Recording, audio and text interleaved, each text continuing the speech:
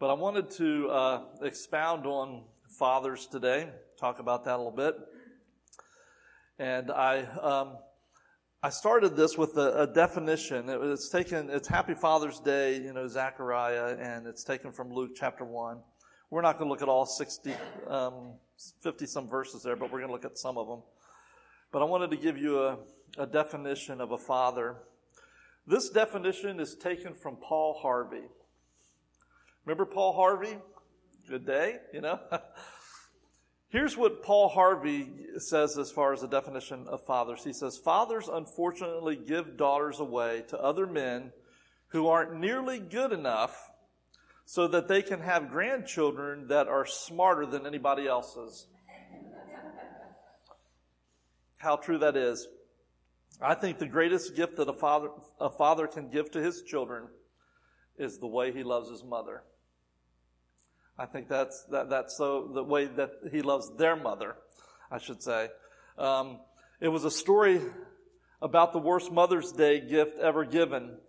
The Houston Chronicle reported a story about Jerry Maltz that he gave his wife this gift for Mother's Day. He gave her an iron for Mother's Day. I don't know what he was thinking. But he got the message when, on Father's Day, she gave him an ironing board. So I guess hopefully he got the message, I don't know, but we'll see. I hope he did though. But I like what General MacArthur said. General MacArthur, he says, by profession I am a soldier, and I take pride in that fact. But I am infinitely prouder to be a father. He says, a soldier destroys in order to build. A father only builds, never destroys. The one has the potentialities of death. The other embodies creation of life. And while the hordes of death are mighty, the battalions of life are mightier still. It is my hope that my son, when I am gone, will remember me not from the battle, but in the home, repeating with him our simple daily prayer, our Father who art in heaven. I like that from General MacArthur. There were 3 young fathers who were in the waiting room. They were expecting children, and the first was told that his wife had just given birth to twins. And he said, that's amazing. He said, I played baseball for the Minnesota Twins. Later, the nurse came out and told the second man, congratulations, you are the father of triplets. And he said, that's amazing because I work for 3M. Well, the next man, the next man that was sitting next to him fainted when he was told that he had triplets. And they tried waking him up, and finally they got him awake. And they said, what's wrong? And he said, well, I work for 7-Up. That's kind of scary, if you're only expecting 1 and you get 7. Well, anyway, there was this little boy who joyfully sat upon his father's shoulders, and his father had this blue T-shirt on, and it was a blue T-shirt with this yellow and red logo, and the emblem of the word said this. It said, I'm a dad. What's your superpower? I like that. And I'll bet you what, being a dad is pretty super. It absolutely is. Father's Day is a time that we set aside to thank and honor our dads for the important role that they have been in our lives. My dad was a good man. My dad ended up being a faithful man, though. Takes more than just being good. He didn't have much education, but one thing that he had that a lot of men in this day and age seem to lack is common sense. My dad was a common sense man. My dad worked very hard all of his life. My dad served our country and received many honorable awards from the Korean conflict.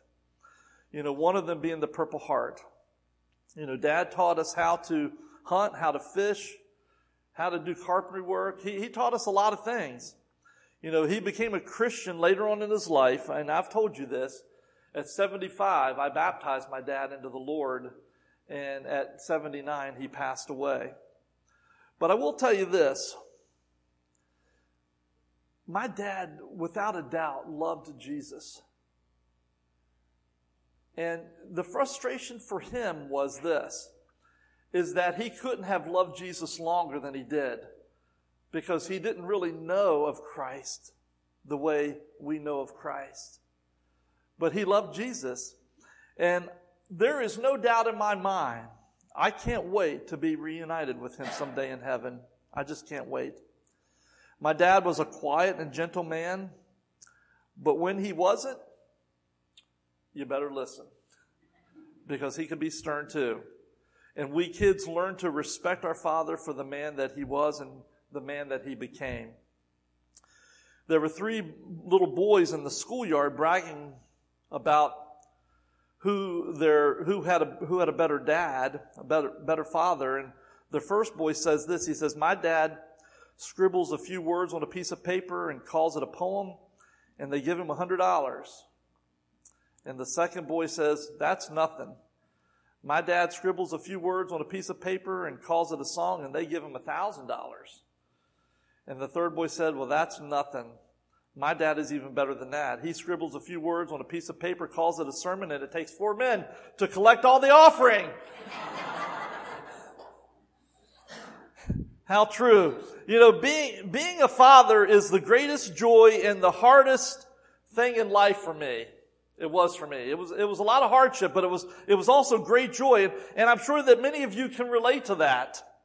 You know, if you remember 6 weeks ago on Mother's Day, what we did was we explored the story of Elizabeth and Zechariah, the parents of John the Baptist. And what we did was we focused on Elizabeth. We saw her role as a mom, and it was a struggle-filled life. It was a satisfaction-filled life. But most importantly of all, for Elizabeth, it was a spirit-filled life.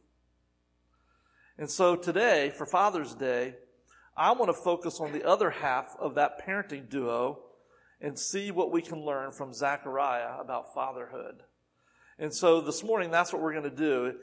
If you recall, Zechariah and Elizabeth, one of the first things that it says is that they were both very old and had been unable to conceive a child, if you remember from the story. We also, if you remember all the way back to Christmas, that was one of the stories we talked about at Christmas time as well. But one fateful day, Zechariah experienced a heavenly encounter that literally changed everything for them. So before we get to that encounter, though, the Bible reveals that Zechariah was this pious, this devoutly religious man. This would-be father was a pious, devoutly religious man. And so Luke 1 begins by telling us that Zechariah was a priest actively involved in serving in the temple. And we read from Luke chapter 1, verse 6, and I'm going to use the New Living Translation here. It says, Zechariah and Elizabeth were righteous in God's eyes, careful to obey all of the Lord's commands and regulations. That's what it states about the two of them. Careful to obey the Lord's commands and all of its regulations. For you see, Zechariah and Elizabeth didn't merely go through the motions of following God's law. They backed up their outward compliance with this, what I would call an inward obedience. They were faithful to Him. You know, unlike the religious leaders whom Jesus often called hypocrites, you know, the Pharisees and the Sadducees, they were constantly making fun of or belittling or puffing themselves up. But unlike those people, Zechariah and Elizabeth didn't stop with the letter of the law. Their obedience to God was from the heart. It was from the heart. And that's why they were called righteous in God's eyes.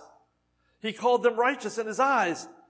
And that's what piety is all about. And today, what I think we need in the church is more men who are pious, who are devoutly religious to the Lord, who have given their hearts over to God completely. We need more of that. Did you hear about the little boy who was playing one Sunday morning while his dad was sitting in the recliner reading his paper? The father said to him, he said, "Son, you know what? You need to get ready to go to Sunday school." And the little boy asked, "Are you going to come with me today, Dad?" The man replied, "No, I'm not coming.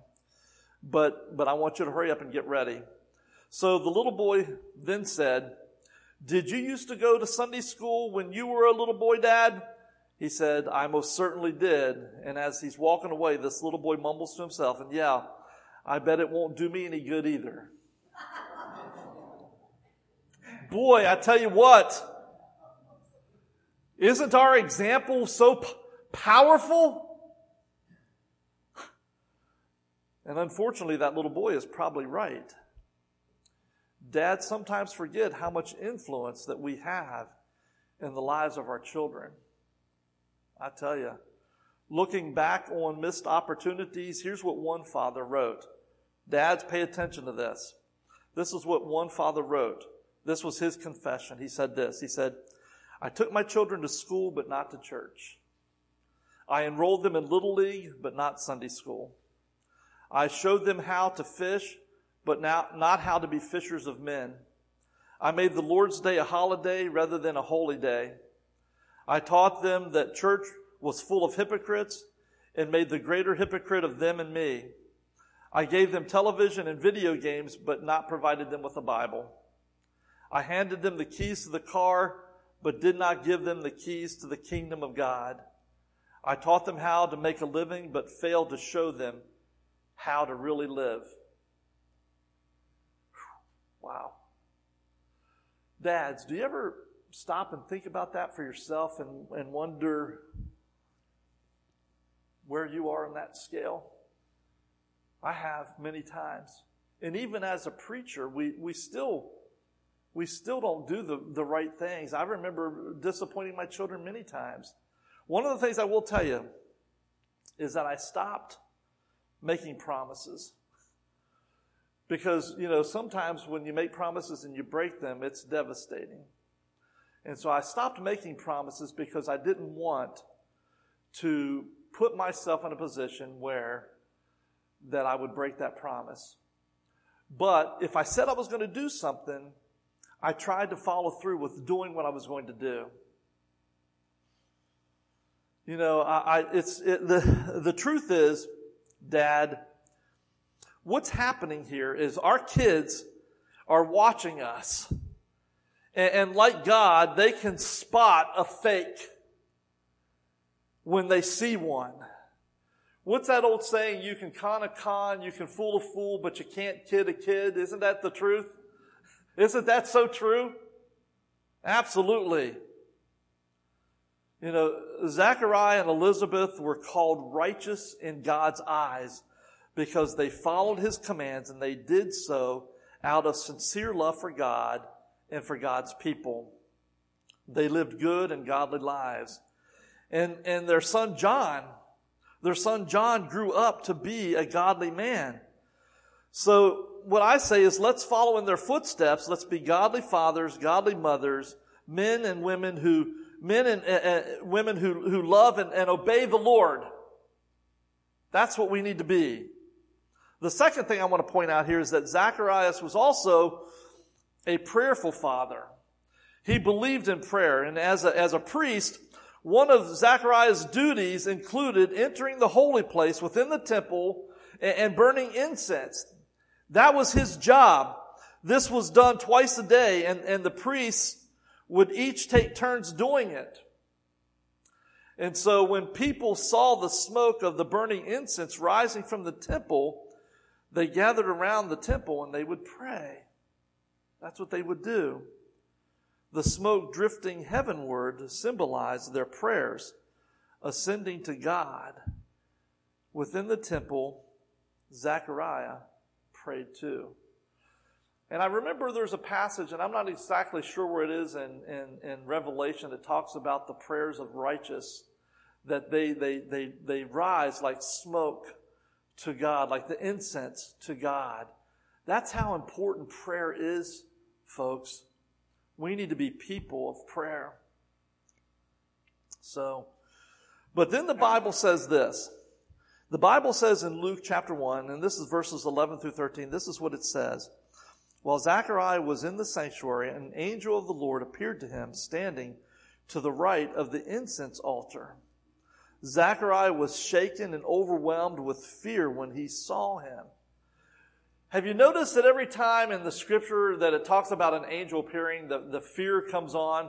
People, they're fearful. Would you be fearful? I probably would. It probably would scare the living daylights out of me. Like, whoa, where did you come from? But the angel said, and the angels always said this, do not be afraid, Zechariah. God has heard your prayers. Your wife Elizabeth will give you a son, and you are to name him John. Zechariah was a man of prayer, and against all odds, God answered his prayers. And Zechariah, fellas, was no different than you or me. He was a man, flesh and blood man. He was no different than us. My guess is that Zechariah had been praying for a son for a long time as he and Elizabeth were together. You know, most people would have given up, but Zechariah, he would not. He just kept praying. And God answers prayers. And sometimes God answers prayers in His own way and in His own time. In His own way and His own time. And sometimes God provides an answer instantly. You know, other times we have to be patient and persistent in our prayers. But He always listens and He's always going to answer, whether it's His way or maybe later on His way. Zechariah prayed that God would give him a child, and as fathers, you know what? I believe, how many of you, dads, do you try to pray for your children on a daily basis? You don't have to raise your hands. I'm just saying. You know, I try to pray for my children on a daily basis. And I will tell you, you know, this is hard, but we have one child, maybe two, we're not really sure, that are struggling with their walk with the Lord. And it's so important for us to be praying for our children. You know, as fathers, it's important that we pray on behalf of our children. The Apostle Paul wrote this in 1 Timothy chapter 2, verses 1 and 2. This is what he says, and this is also taken from the New Living Translation. He says, I urge you, first of all, to pray for all people. Ask God to help them, intercede on their behalf, and give thanks for them. Pray this way for kings and all who are in authority so that we can live peacefully and quiet lives marked by godliness and dignity. I tell you, what Paul's saying here certainly can apply to dads and to their children.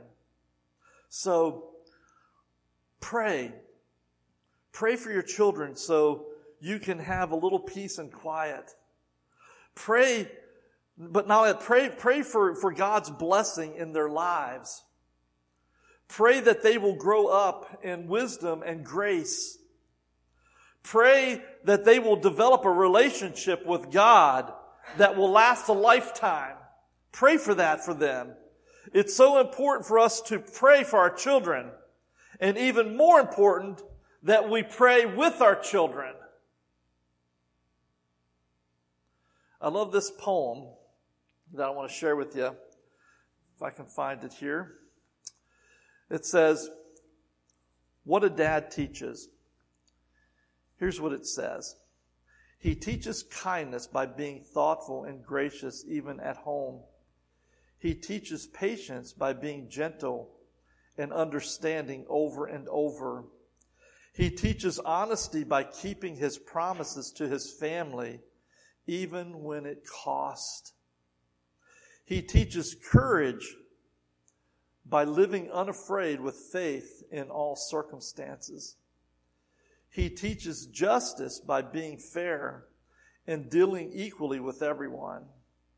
He teaches obedience to God's word by precept and example as he reads and prays daily with his family. He teaches love for God and his church as he takes his family regularly to all the services at church. His steps are important because others are following. Others are following. Folks, by doing all these things, and I believe by especially reading God's word and praying for your children, what happens is this, is that you lead by example. You lead by example, showing them how to develop their own prayer life and their own relationship with God. See, that's where the disconnect sometimes comes, is that their faith is your faith until they get to a certain age, and then you try to encourage them to have it as their faith. Sometimes that happens, sometimes that doesn't. So we really need to be praying for them, for their prayer life and for their relationship with God. And so finally, the last thing I want to share with you this morning, in addition to being a pious and a prayerful father, Zechariah was also a praise-filled father. You know, even though Zechariah had been praying for a miracle, you know, he didn't really expect that to happen. I mean, after all, you know, they were in their old age. You know, you don't hear of too many 60, 70, 80-year-old women having a baby. We just don't hear of that. I don't know if it can happen or not. I guess it can. If God causes it to happen, it can happen. But we don't always hear about that. But when Gabriel told him that he and Elizabeth would have a son, Zechariah asked for a sign of some kind. Well, Gabriel, it seems, was a little offended by that. And so he gave Zechariah a sign, but the sign was that Zechariah would have to be silent, unable to speak until the child was born. Now, I imagine that Elizabeth was probably elated with that. But let me tell you, that happened because of his disbelief. And here he is praying, and God hears his prayers, and he's going to answer them.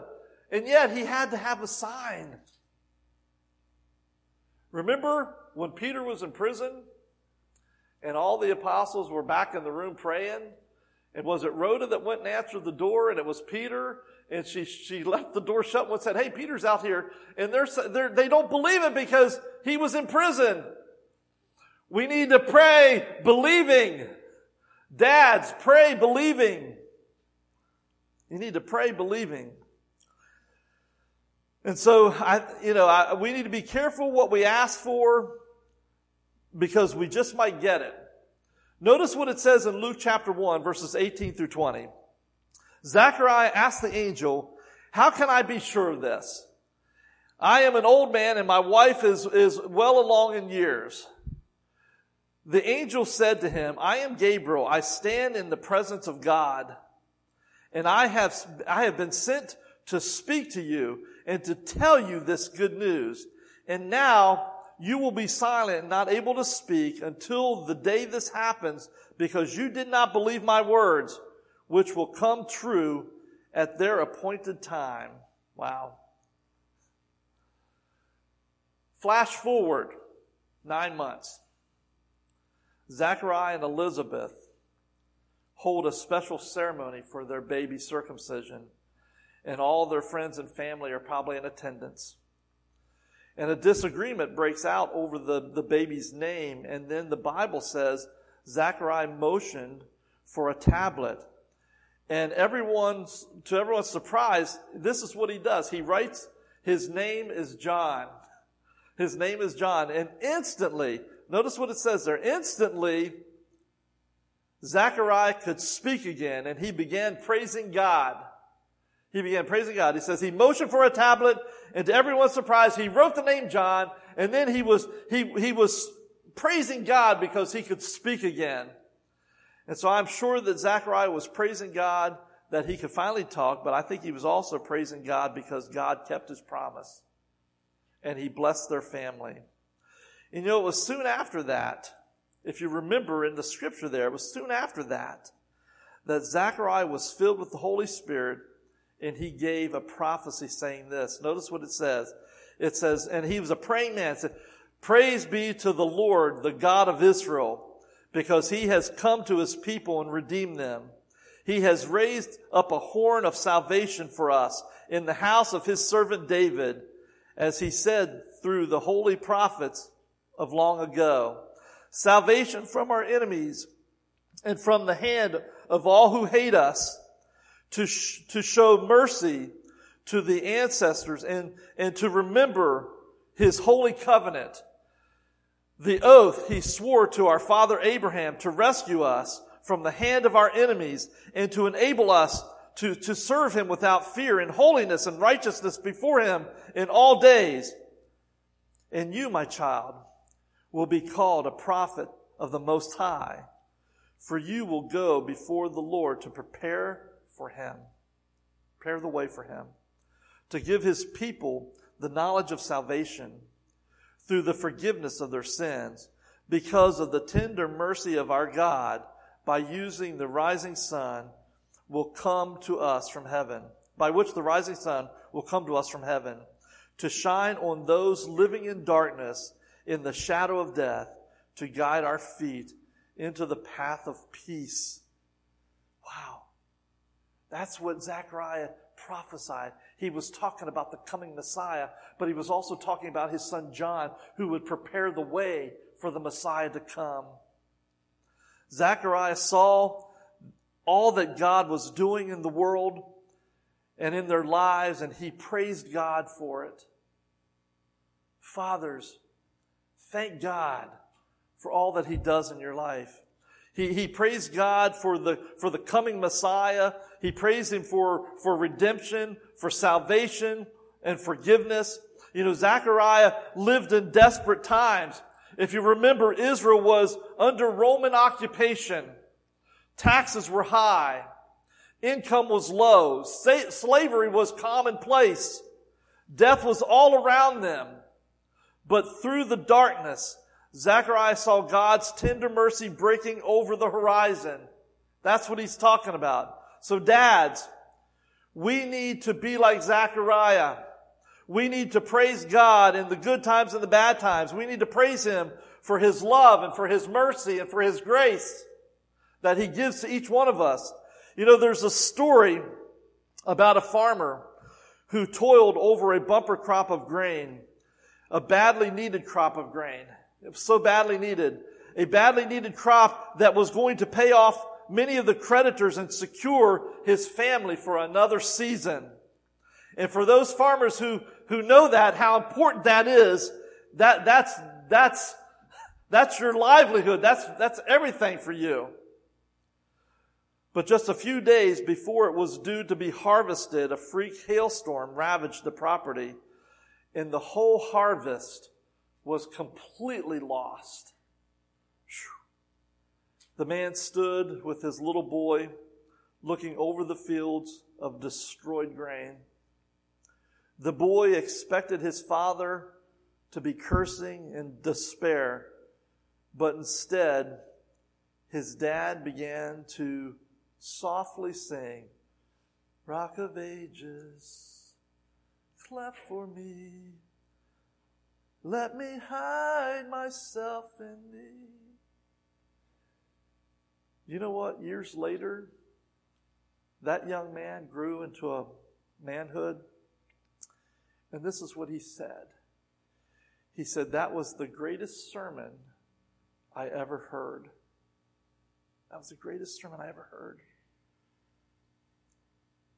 What kind of sermon are your kids and your grandkids going to hear from you? I like this poem. It's called A Dad. A dad is a mender of toys, a leader of boys. He's a changer of fuses, a healer of bruises. He's a mover of couches and a soother of ouches. He's a pounder of nails and a teller of tales. He's a dryer of dishes, a fulfiller of wishes. Bless him, O Lord. And as we close this morning, dads, I just want to say this to you. We cannot thank you enough for all that you have done and continue to do in our lives. My prayer is that each of us would become a little more like Zechariah, that each of us would be fathers that are devoutly religious, that we are fathers of piety, of prayer, of praise. You know, the other thing that I think about too is this. Maybe you're not a dad. Maybe you didn't have a super dad growing up. But if that's the case, I want to tell you something. We have a super father in heaven. And he loves you deeply. He loved you so much that he was willing to give up his one and only son for you. His one and only son. There's a story about the evangelist Dwight L. Moody. One night he was preaching in a big circus tent in Chicago. And he often did that. And his sermon text for that evening was taken from Luke chapter 19, verse 10. It said, "The Son of Man came to seek and to save that which was lost." That was his message.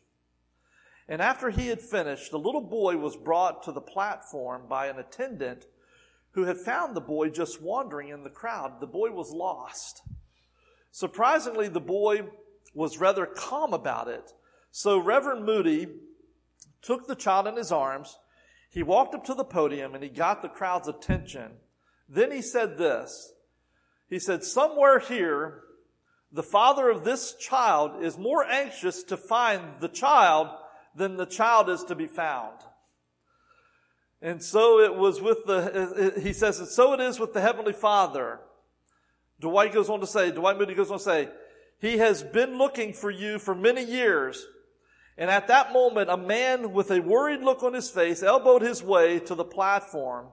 The boy saw his dad and he ran to his outstretched arms. And the crowd broke out in a mighty cheer. Then Moody said this. He said, "God will receive you in the same way if you run into his arms today." Wow. And he's right. You know, if you're a father who needs to be more pious, more devout, more devoted, prayerful, praise-filled, and if I can help you in any way, I would love to do that. But even more importantly, if you're a child of God that has been wandering away from home far too long, like what John read this morning, far too long, I would love to help you reunite with the Heavenly Father. You know, for whatever reason, we invite you to come this morning if you need to come. And don't forget your Father's Day gift. If you didn't get your Father's Day gift, we have duct tape and beef sticks out there for you. I can't think of a better gift. Duct tape dads, I call you duct tape dads, are durable, they're tough, and they're steady. No matter the storms that arise, he's going to do his part to weather the storm, holding things together for the good of the family, just like duct tape does. Just like duct tape. Duct tape dads don't run for cover, they provide it. No matter what it costs, how much it hurts, with durability like duct tape, they are going to hold things together. So happy Father's Day to all you duct tape dads out there. And I got to tell you this. As I was walking out of the store at Rural King, pushing my cart with stacks of duct tape, this old man came up to me and he says, "What in the world are you doing with all that duct tape?" And I looked at him in the eye and I said, "I'm building a house." You know, think about that though, folks, because I've known many guys that have used duct tapes like that, you know, they can make wonders out of duct tape. I love duct tape. So anyway, so this morning, we give you the opportunity to come. And if you haven't accepted the Lord, the watery graves of baptism right here, if you need to come and repent over something or rededicate your life, we offer that opportunity to you.